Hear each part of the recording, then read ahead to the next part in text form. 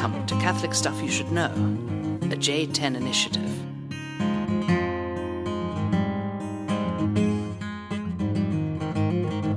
All right, we're on. Folks, that was an interesting experience.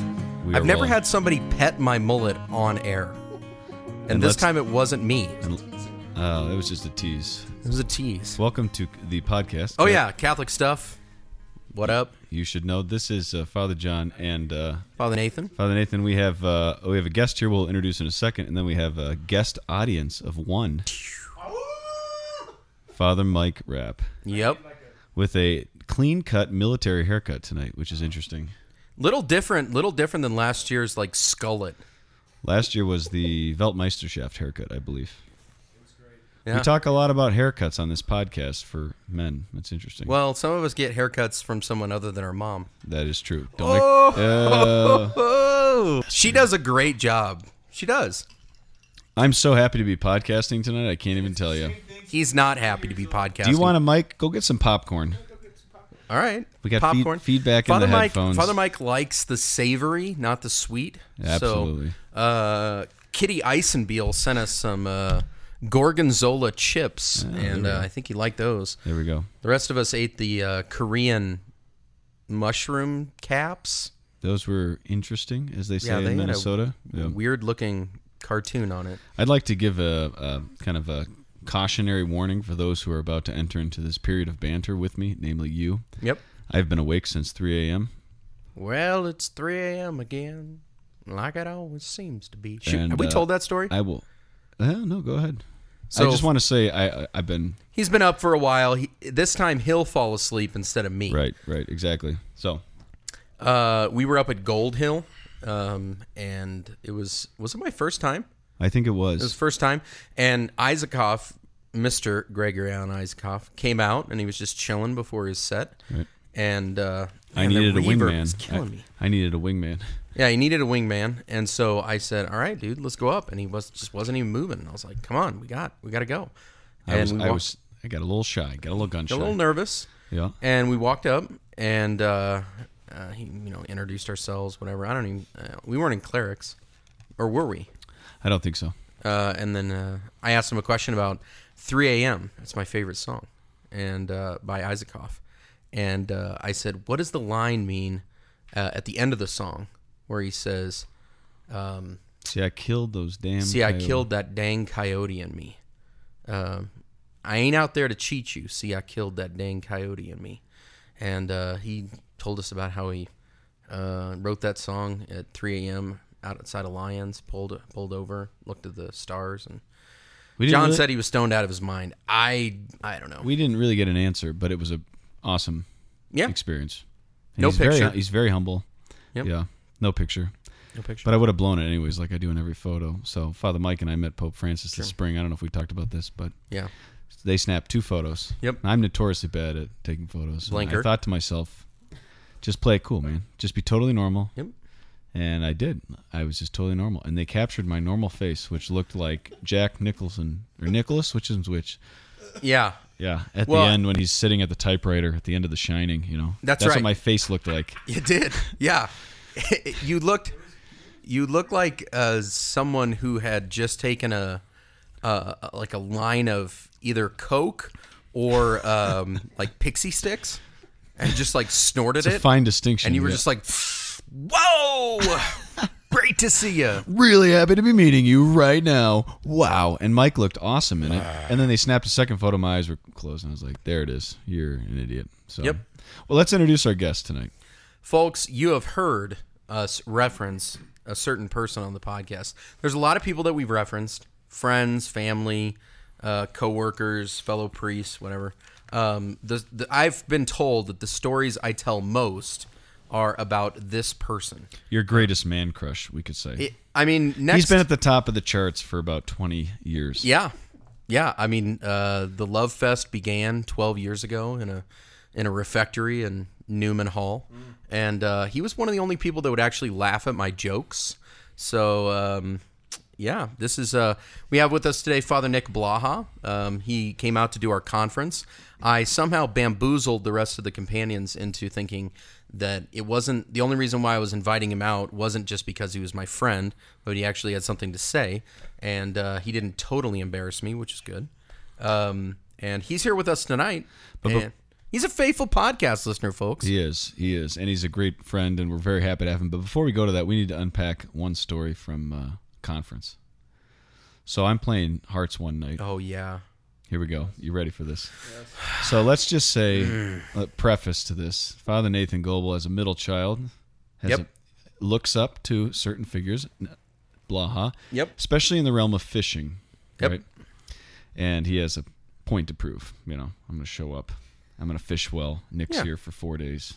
That's right. Bring your A game. Totally right? embarrassed myself. Okay, so I'm playing Hearts with a number of these Hanyaks, and I shot the moon kind of on accident. And it was about, I don't know, it was like 10:30 at night. It was getting kind of late. It was 9:30, yeah. 9:30, okay. Dark. So Pitch I black. shoot the moon, and being just the obnoxious human that I am, I just start screaming and run outside, just out the door, screaming, right? Just shot the moon on all these guys. And I run outside into the starry night. We're up in the mountains, and I hear somebody else screaming from down at the pond.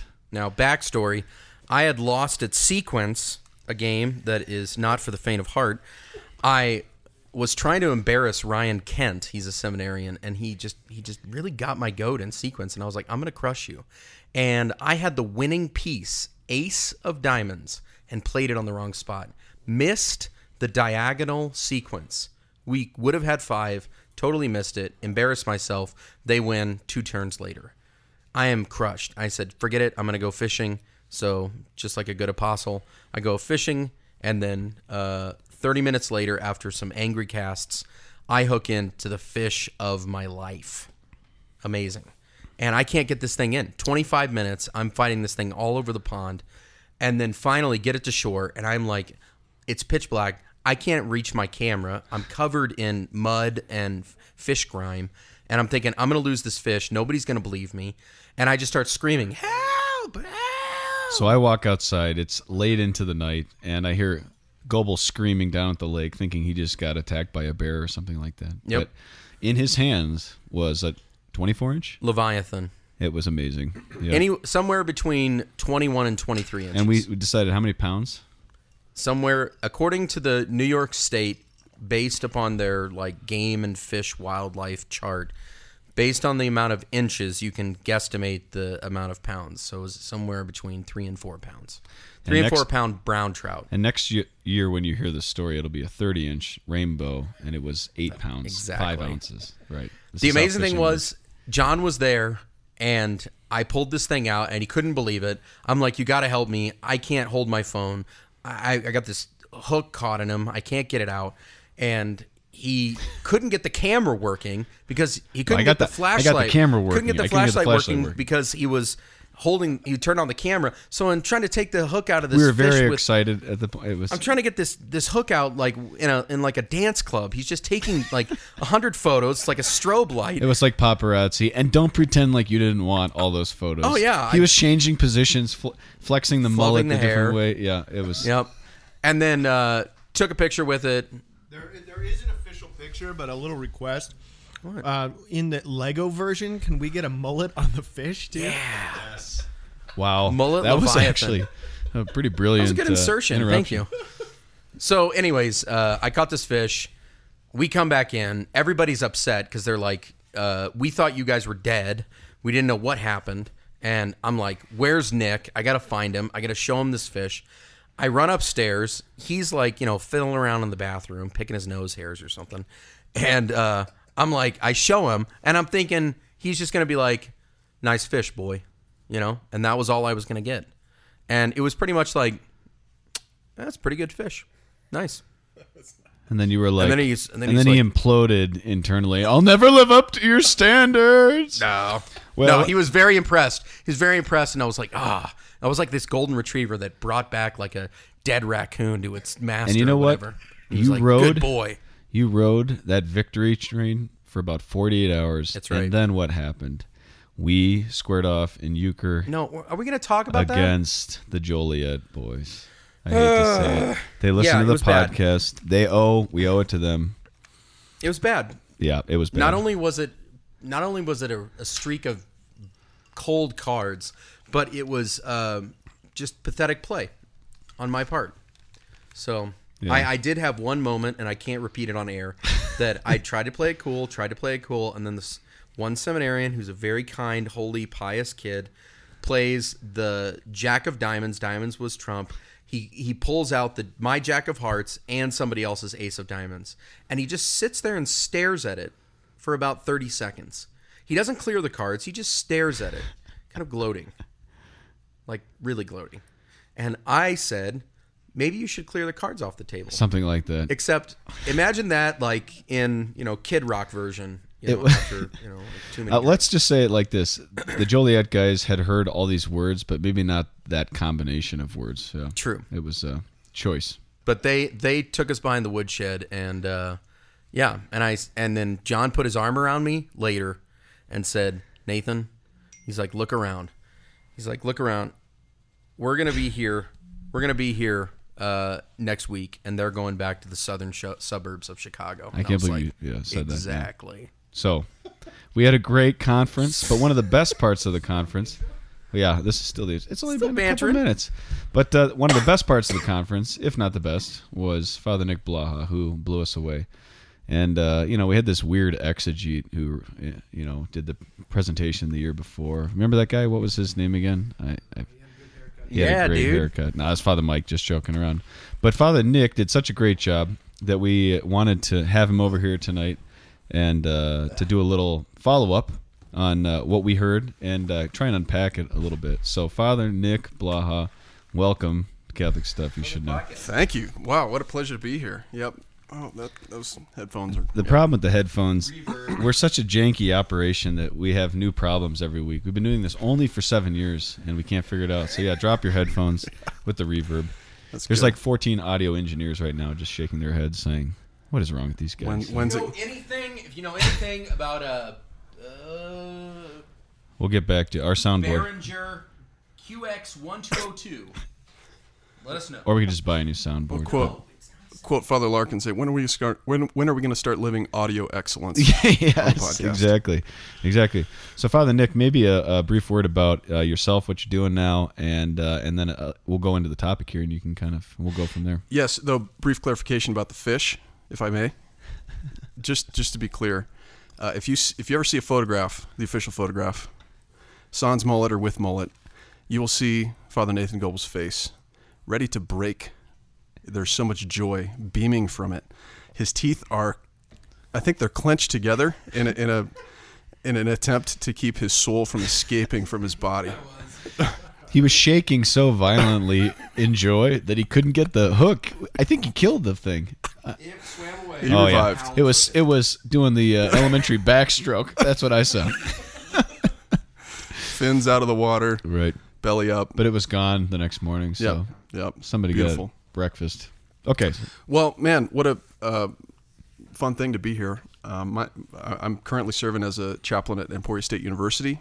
And Stingers up. Stingers up. Sting 'em. And been there for 3 years and working with college students. I also have a small parish in the country, and I moonlight as a conference speaker to people that I know. None others. So Well, we were I'm not very taking undeserved of applications. this guy.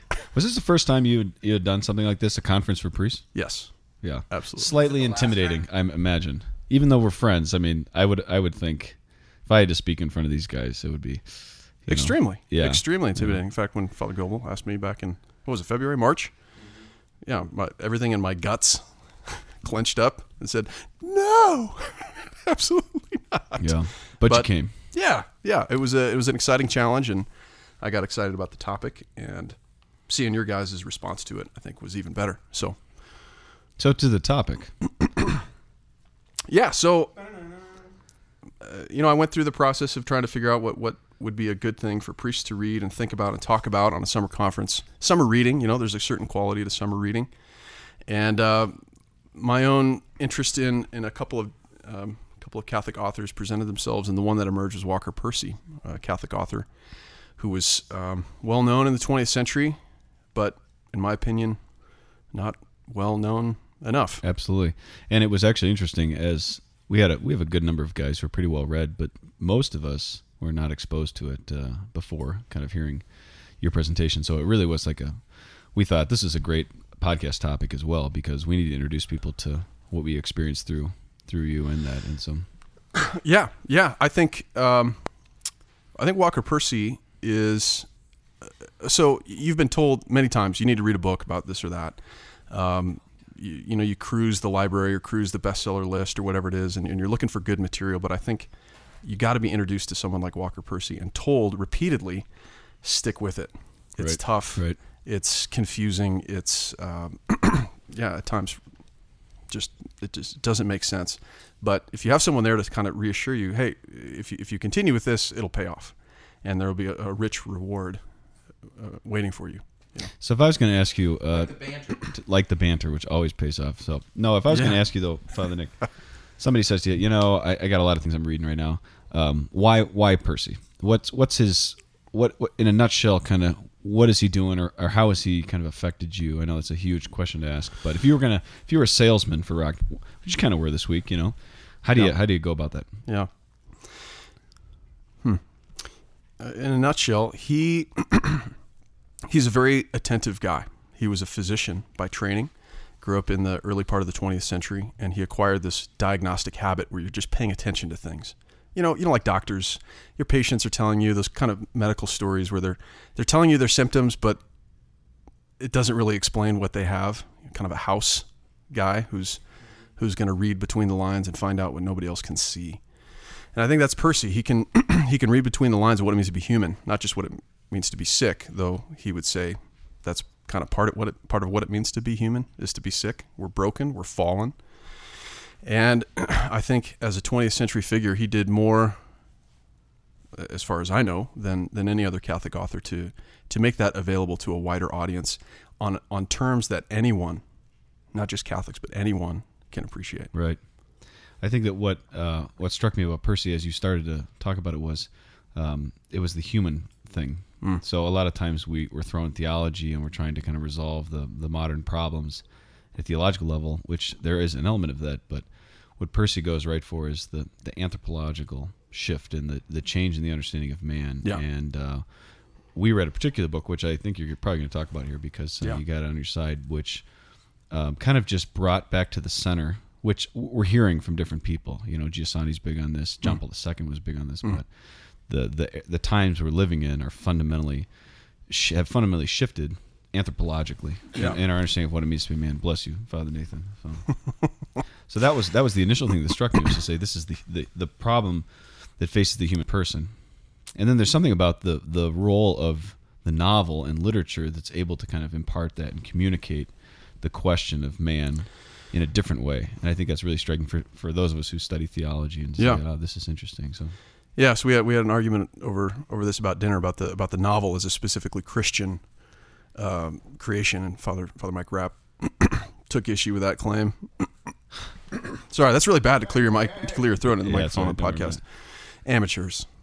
Look, Father Nathan just scorn emanating. It's nice to see somebody else fail. Speaking of Father Nathan, if you hear crashing or booming, one of the things that frequently happens when Father Nick Blahouse starts to speak is Father Nathan starts to swoon. And so he just kind of goes into these kind of, I don't know. Look, man, just because I sat front and center with a quill in my hand, and then I painted on my eyebrows, like on my eyelids, like Indiana Jones. Yeah. And every time I would blink, Nick would just see me. So weird. Yeah, very good. So back to the topic. It's interesting. You want to jump into Lost in the Cosmos? Yeah. Or you want to talk about Percy's life a little bit, or what do you think? Well, yeah, maybe that would be best. I found my access point to Percy through this book, Lost in the Cosmos, which was one of the last books that he wrote before he died in 1990, and it's a satirical parody of a genre which was very prevalent at the time, and probably still is to some extent. You go into that aisle in Barnes & Noble, and you find all kinds of self-help, the Tony Robbins kind of genre. And it just seems like he was very in tune with pop culture, and he thought, this is a way that I can get my point across. So he wrote this satirical book, Lost in the Cosmos, which starts out as a kind of just a catalog of all the weird things that you'll notice about consumerism. Why is it that when you get a new set of clothes, somebody says, "Oh yeah, that's you. Right. That's really you." He's getting at what the kinds of things that make you notice the strangeness, that being alienated from the human experience. He thought life in the 20th century was dehumanizing in many ways, and he wanted to draw people's attention to that. And he thought the best way to do that was this abstract self-help quiz, which was totally sarcastic and actually pretty funny. I mean, you read it. Me talking about Percy is not funny, but Right. reading Percy is very funny. makes you laugh out loud. Absolutely. So he chose this book as the way to kind of hook people to what he was trying to get across. What he had been trying to get across through his novels over the last probably 30 years of his life. He was first published in 1962 with his kind of classic work, The Moviegoer, won the National Book Award, and from that point forward, he found his voice over time, and like any author, that evolved. But what I think is particularly helpful about it is he's laying out in a very direct way. I mean, as direct as he ever does, what he's been about all his life. Right. In a way, it's almost like Newman's speech. The Biglietto speech in 1890. Yeah, right. He says, "This is the spool around which my whole life has been wound." And he really has been consistent. So that gave me access to the rest of his novels. Yeah. So you started with The Moviegoer, or you started with Lost in the Cosmos? Oh, yeah. And what would you recommend to people as well, if they Yeah. want to kind of begin with? So I would say I have two suggestions. If you're an abstract thinker, if you enjoy systems and looking at things intellectually, Lost in the Cosmos is the way to go. If you are a narrative type and enjoy, storytelling in its fullest form, if you enjoy the novel, then start with Love in the Ruins. And a couple of people have suggested that, and rereading it myself recently, I think that's probably right. Love in the Ruins was a book, the third book that he wrote, I think, the third book that he got published, and that was just a story of America in the future. He was writing in the 1970s, but America in the future, fragmented, polarized politically and socially, and all kinds of racial tensions and stuff that doesn't sound too far off from the sorts of things that we're seeing in the news today. So remarkably applicable, very astute, takes place over a few days in July in 1970 something, and it tells the story of Dr. Tom More, named after Thomas More, the great martyr and saint, and how he finds the way to be human in the midst of chaos near a time at the end of the world. Yeah. Well, I think that the novels, and there's kind of this thread that kind of ties them together, but then Lost in the Cosmos at least kind of really pointedly puts it together. And I was just going to draw from a quote right here at the beginning to kind of frame what does he mean by lost in the cosmos, and what are we talking about with this kind of the problem that man is facing. And this is a line from right off the first page. Why is it possible to learn more in 10 minutes about the Crab Nebula in Taurus, which is 6,000 light years away, than you presently know about yourself, even though you've been stuck with yourself all your life? Now, Goebel, I don't know anything about Crab Nebula, but it sounds like something that would live in this rectory that we're in right now. Do you know? The tiles on the ceiling. We're in the Dungeons and Dragons room right now again. So Everybody's ragging on this room, but I'm You dig? sort of fascinated by it. yeah, It's got a mystique. I feel like to we it. should have swords and kind of. Yeah. He wants to. Well, I mean, when Father John's mom walked in, she just immediately got nauseous, and she goes, oh. And then at some point she goes, "Oh, look, a fence upside down." And then she just walked out. Yep. She didn't have a lot of time for this room, but it's growing on us. So you obviously saw something in this. Yeah. The brilliance of this. I get to leave. I don't have to live here. That's true. But I think the point is to say with when we talk about man is lost in the cosmos, he says man is the only alien creature, as far as we know, in the entire cosmos. And what he means by that is, why is it that we're growing technologically? We know more about the world, about nature, about the universe, everything that we can understand objectively through science, and yet more and more man does not understand who he is and what he's about. and the only question that is his existence. And I think that's Percy's kind of great insight, is we have to kind of bring that back to the fore and say, this is a very strange paradox that we're all confronted with. Yeah, he's sympathetic to people who struggle to navigate the modern world. And in some sense, he's saying, yeah, you should. You should be having problems. You should be struggling. You kind of should be depressed if you're depressed, because modern life, in a lot of ways, is depressing. Mm-hmm. I think when he went through his own kind of conversion, Percy wasn't Catholic. He wasn't raised Catholic. He was raised in the South and was Presbyterian as a young boy, and then as he was trained in the sciences, became an agnostic and then an atheist before his conversion. He could see that, well, my hope is in science, right? Everyone had this great hope in the possibilities of the sciences to address human suffering and to explain to us how to be human. You know, if we eliminate all these problems, if we eliminate our economic problems, our political problems through rational thinking and the experimental method, we'll get there. And at a certain point, he realized that's not going to happen. Science can tell you all kinds of things about categories of reality, but it can't tell you about what it means to be human. It can tell you about the melting point of lead. It can tell you about the precipitation cycle and the tectonic plates underneath us and so on and so forth, right? Or the Crab Nebula. But it can't tell you how to live your life. It can't tell you how to be born and live and die. So he set aside that project, still with great respect for science and the scientific method and all of its amazing power to address and alleviate human suffering. But he knew that's not enough. That's not enough for human beings. I liked his image in Lost in the Cosmos, where he asks, why is it that when you have a group photograph, you look for yourself first? Yeah. Why is it that when you stand in that three-way mirror at the Dillard store, you know, the where you try on your fancy clothes when you're buying a new suit or something like that? Why is it that when you see yourself in that three-way mirror, you're kind of surprised? Oh, is that what I look like? Or when you hear your voice on a recording, like I'm probably going to do here in a few days, what are you surprised? Does that sound like you? Why is that? Why are you unfamiliar with yourself? And that begins a process of reflection for him to say, how do you just live your own life? How do you be you? Right. And how do you be fully you as a human being?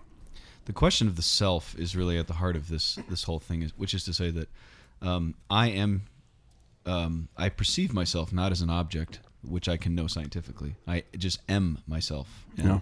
so selfness becomes this kind of strange, I think of Heidegger and his kind of being thrown into reality. There's something about this that you can't just kind of objectively kind of come to be. You just are yourself. And the more that we kind of truncate reason and understand things in the world objectively, we can't actually understand the subjective dimension, which is our own understanding and our own being, which leads to our fulfillment and our happiness. And he has just very vivid imagery of the different ways that we understand the self. And that's kind of, I think, part of the project of this self-help project is the kind of the satire of all of this is to say, he goes through a number, maybe like 20 of them, or maybe 18, and then he goes into the last section, but all these different selves that we kind of put on. And it's very convicting and very creative and frankly brilliant. But I think it is the problem of the self seems to me at the heart of what Percy's trying to present. And then that leaves, of course, the question of the placement of self, which you explained really well to us, and maybe you can summarize here.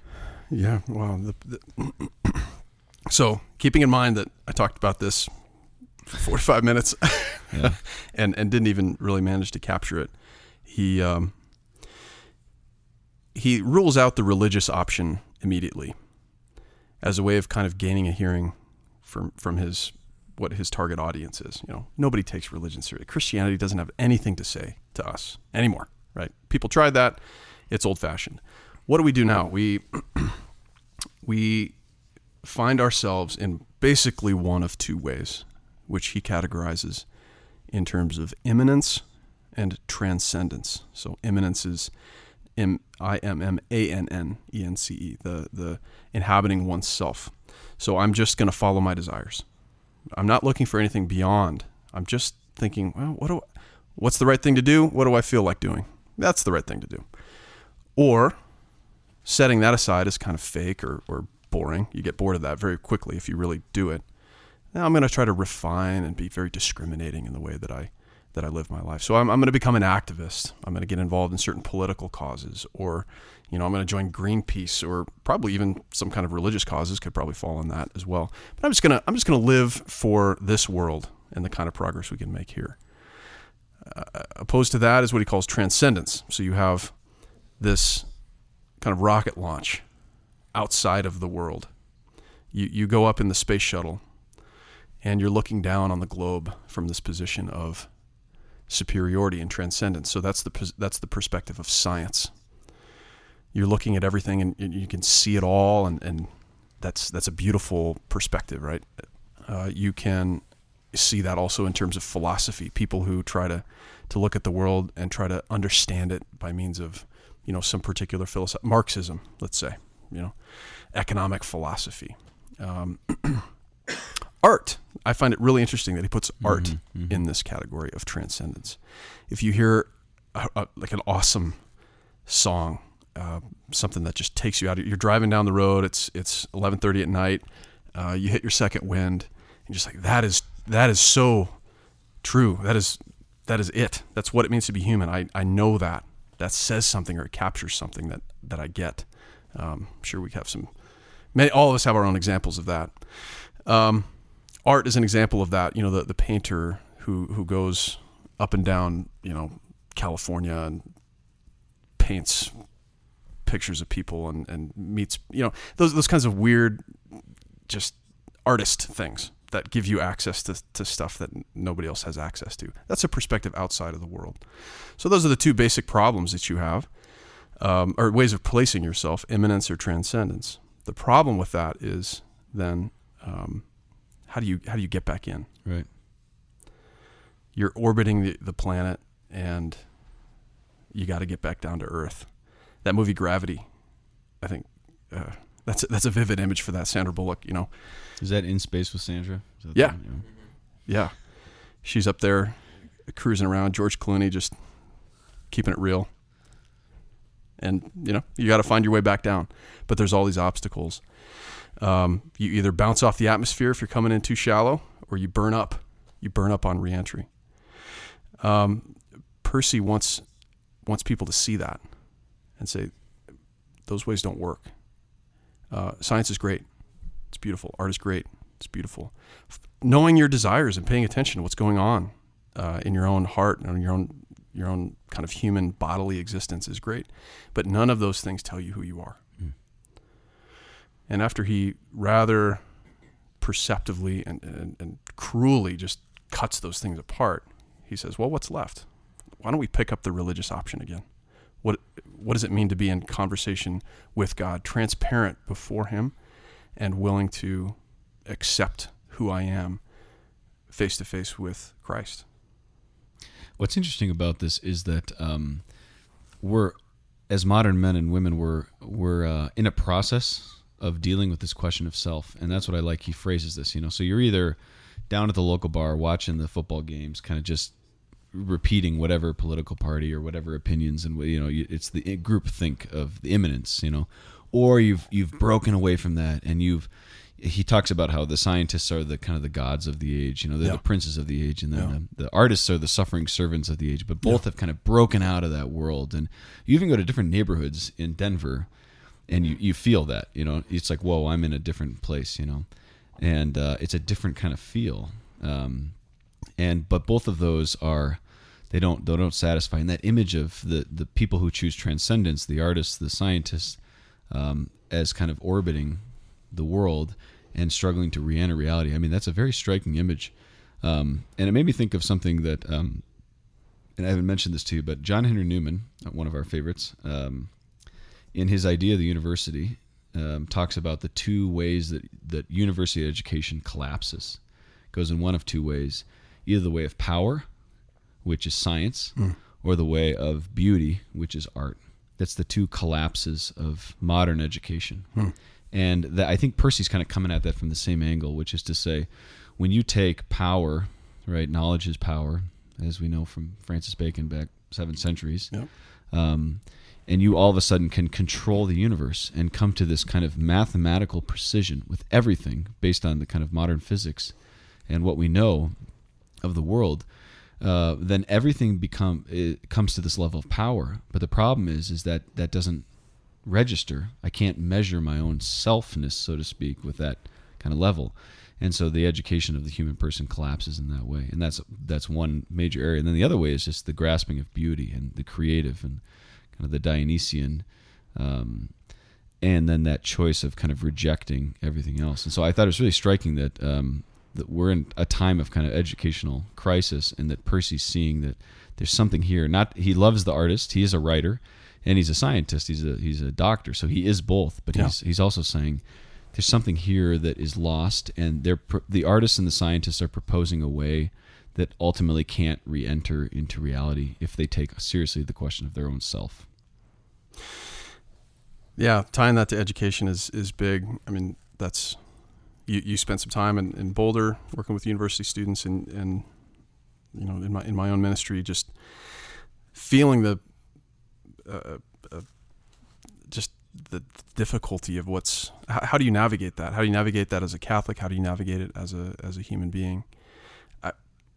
I think when I think about Percy and what he has to offer, I really was moved by his own experience of conversion when he was reading Søren Kierkegaard, a Danish philosopher, back in the 1940s, I think, when he was sick in a sanatorium. He had tuberculosis from doing autopsies on cadavers that were brought into the hospital when he was doing his medical internship.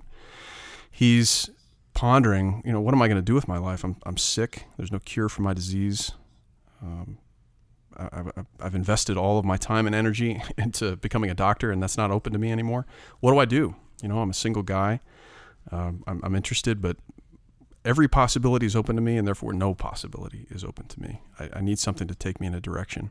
And the church spoke to him during that time through the person of a couple of people who were there in the sanatorium with him.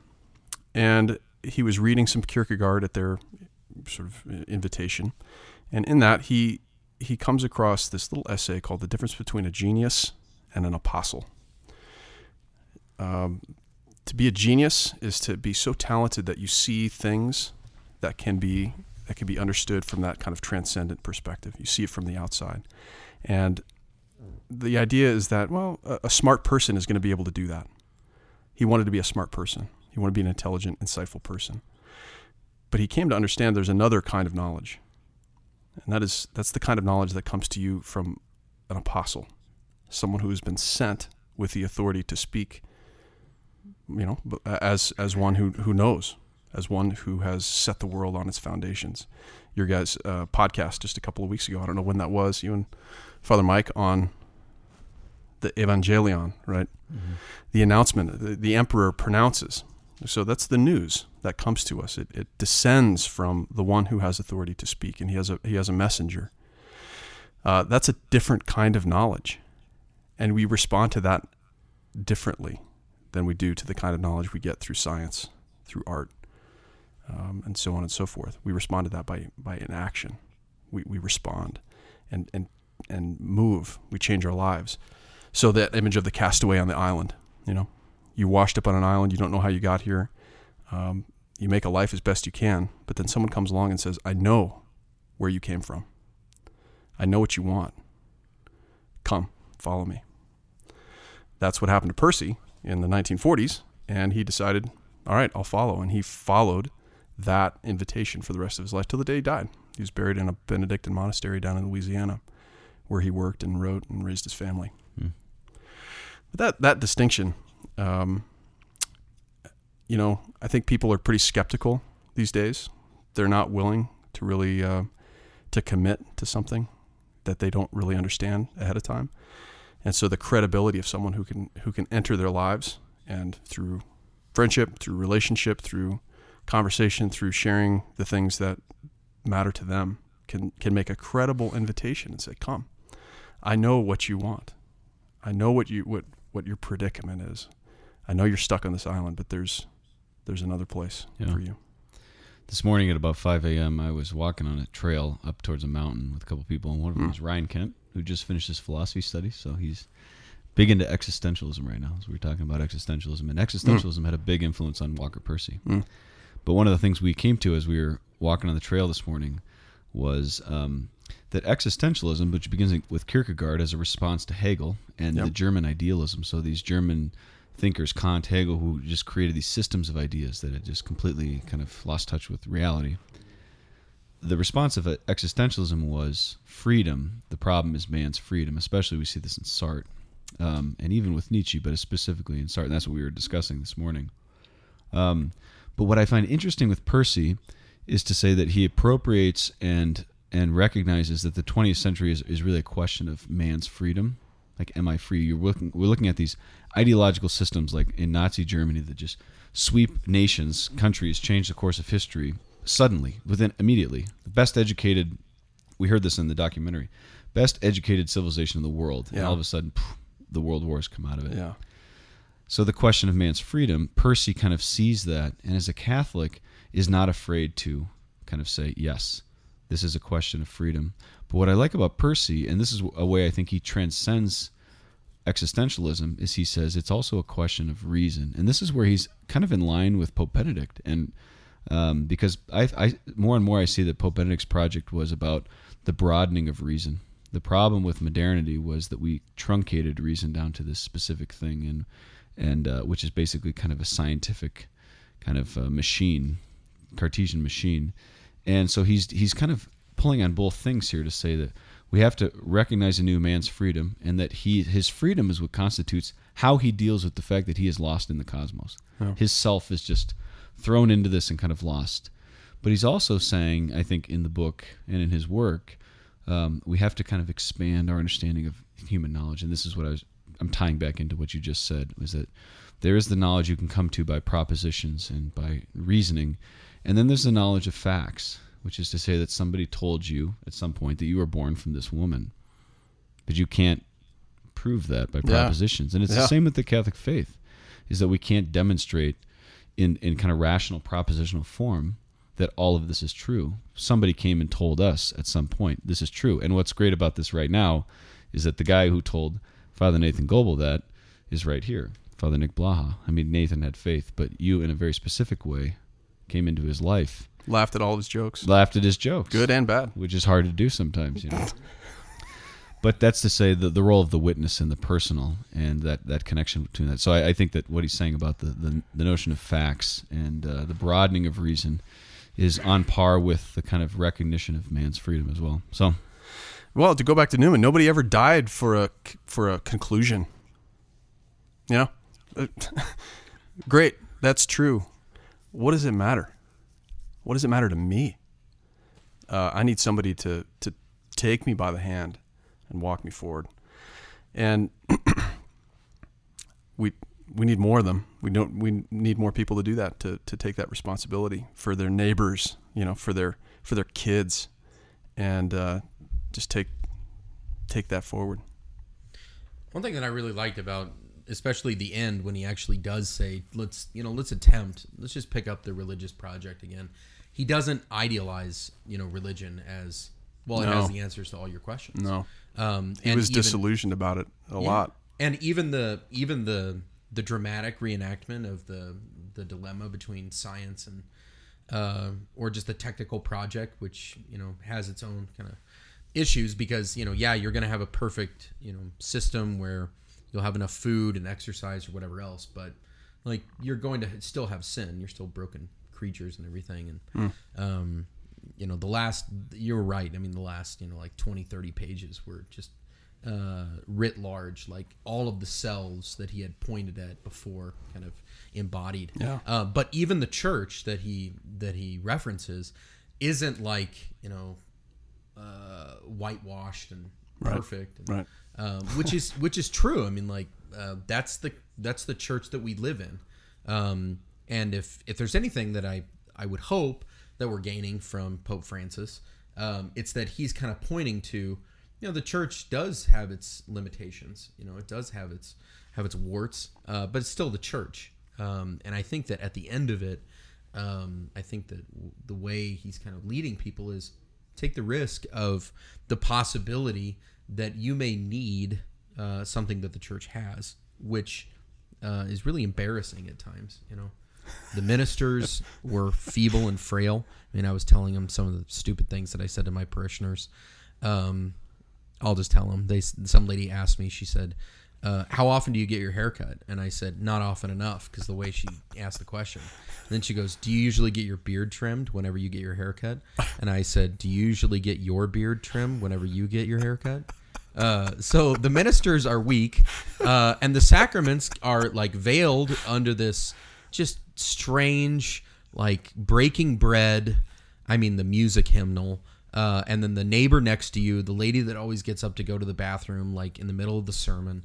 It's a human church, but it has, different origins, and those origins can't be proved by, like taking the blood type of, even the Eucharistic miracle. Right.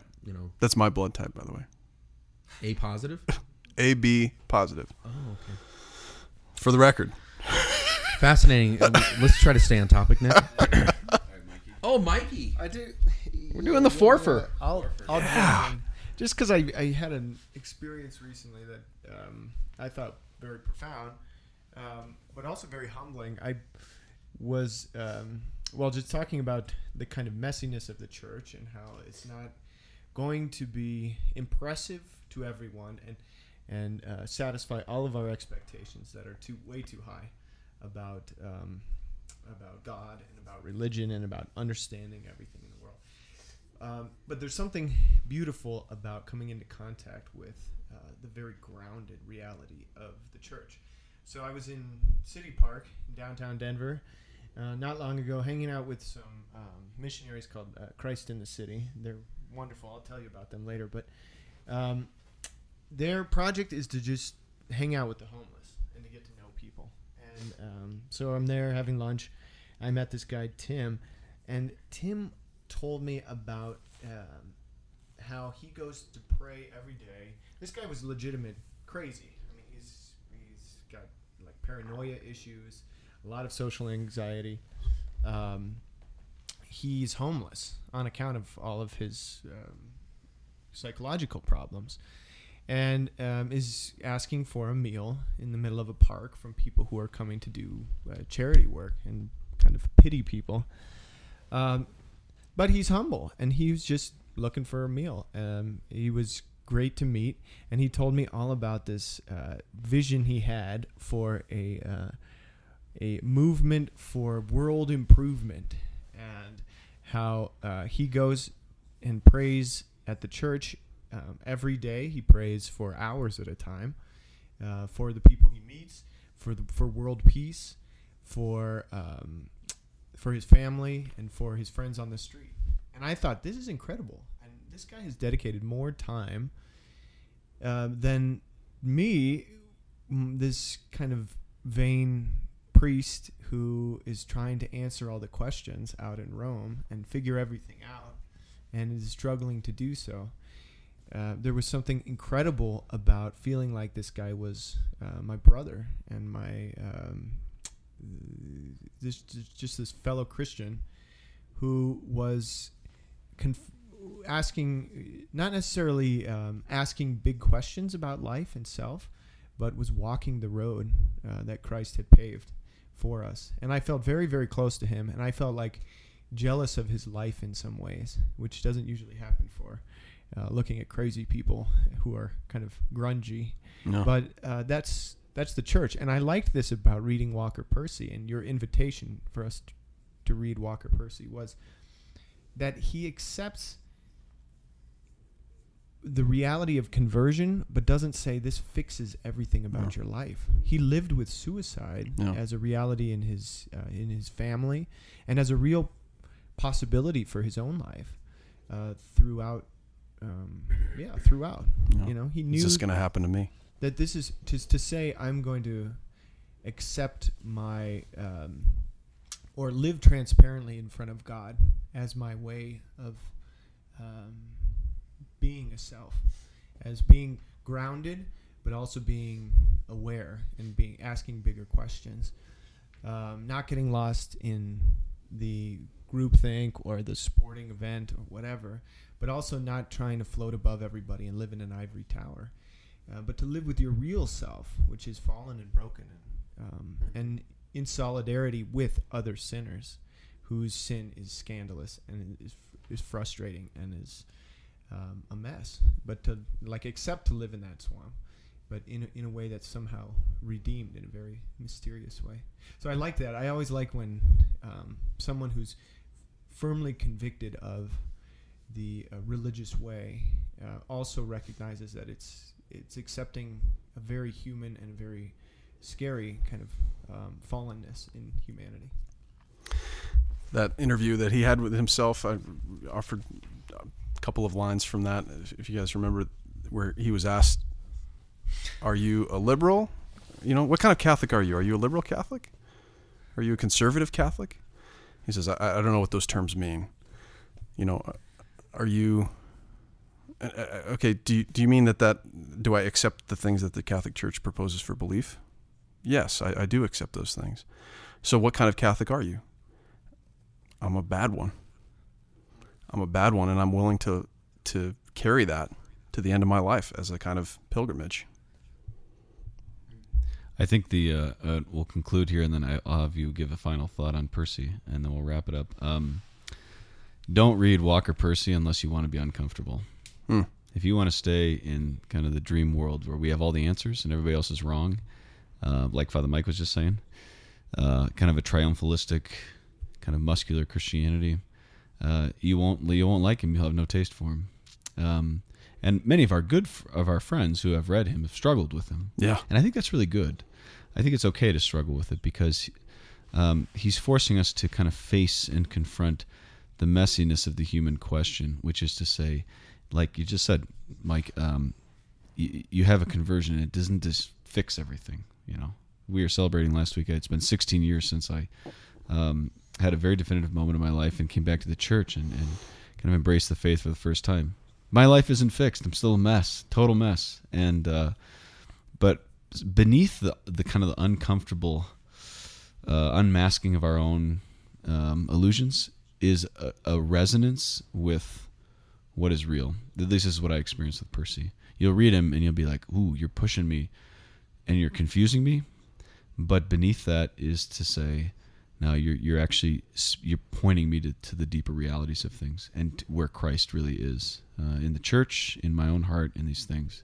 And so we got a bunch of fanboys now from the companions as you've made. So, final thoughts though on Percy. Final recommendations, and we'll go to shout outs here, and then we'll wrap it up. Well, man, beautiful stuff, Father Nepple, Father Mike, Father Nathan. Man, you guys, you make things real. I think for the listeners, I would say, Walker, his name is significant. He's a man on a journey. He charts a course for people, and that is a puzzling course. It seems to take detours and go into places that I didn't want to end up. In my desire to be authentic, in my desire to be holy, but start and don't quit wherever you find yourselves. I think that something Father Brady Wagner said at the very end, I think it was in his homily actually that week of the conference.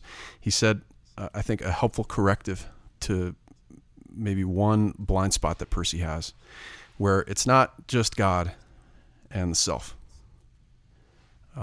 You can look to your left and to your right and see your brothers and your sisters, and in those relationships be grounded in a way that will carry you through those difficulties. And I think the companions, being able to spend time with you guys and see the way that you love each other and the way that you do so very imperfectly, and pick it up again and again and again, because that communicates something to you, that gives you something that helps you get up in the morning and continue fighting the good fight, continue living this vocation and walking as a pilgrim to our heavenly destination.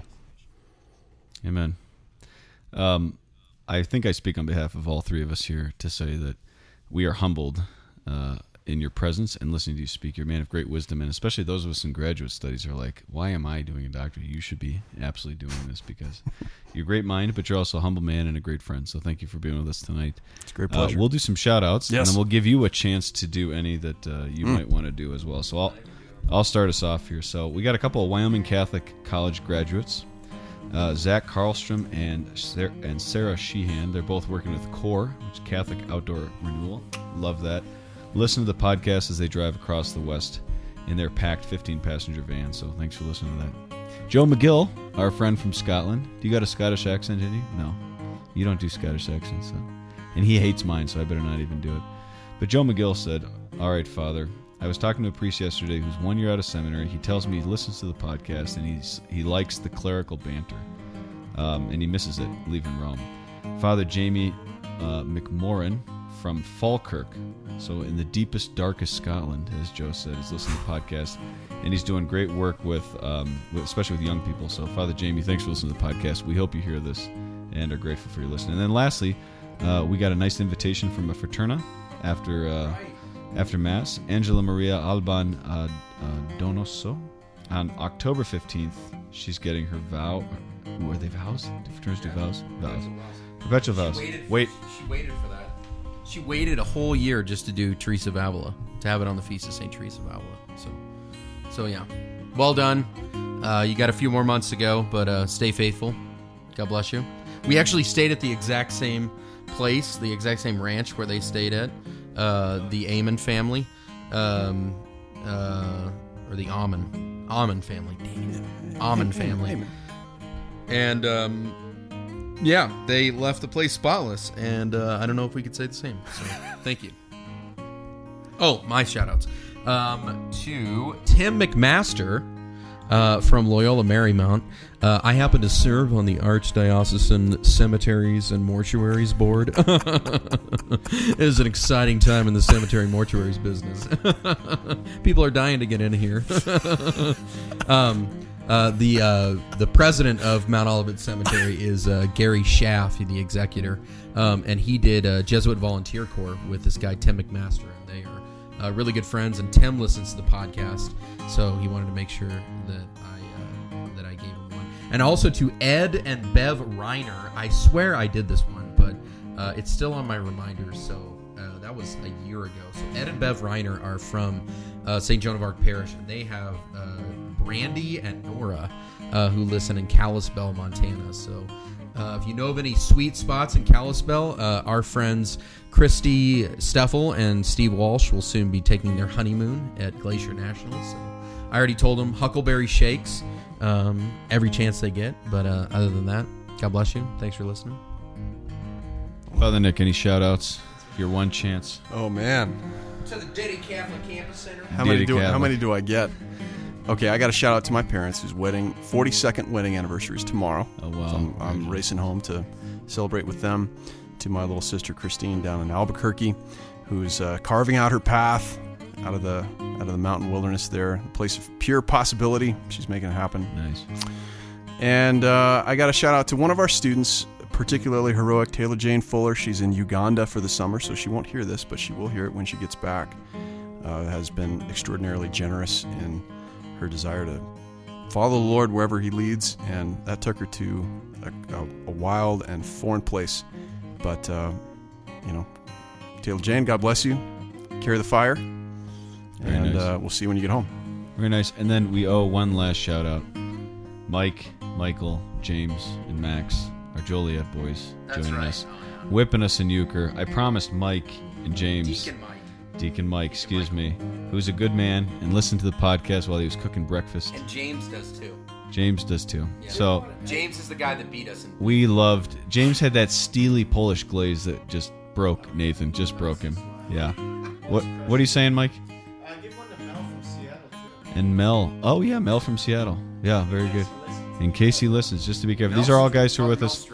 All guys who are with us on the conference. Great to be together, brothers, and really, really love to have you on here. So that's it. Let's wrap it up before the hour here. CatholicStuffPodcast@gmail.com. Like us on Facebook. I love you, Blaha. Bye.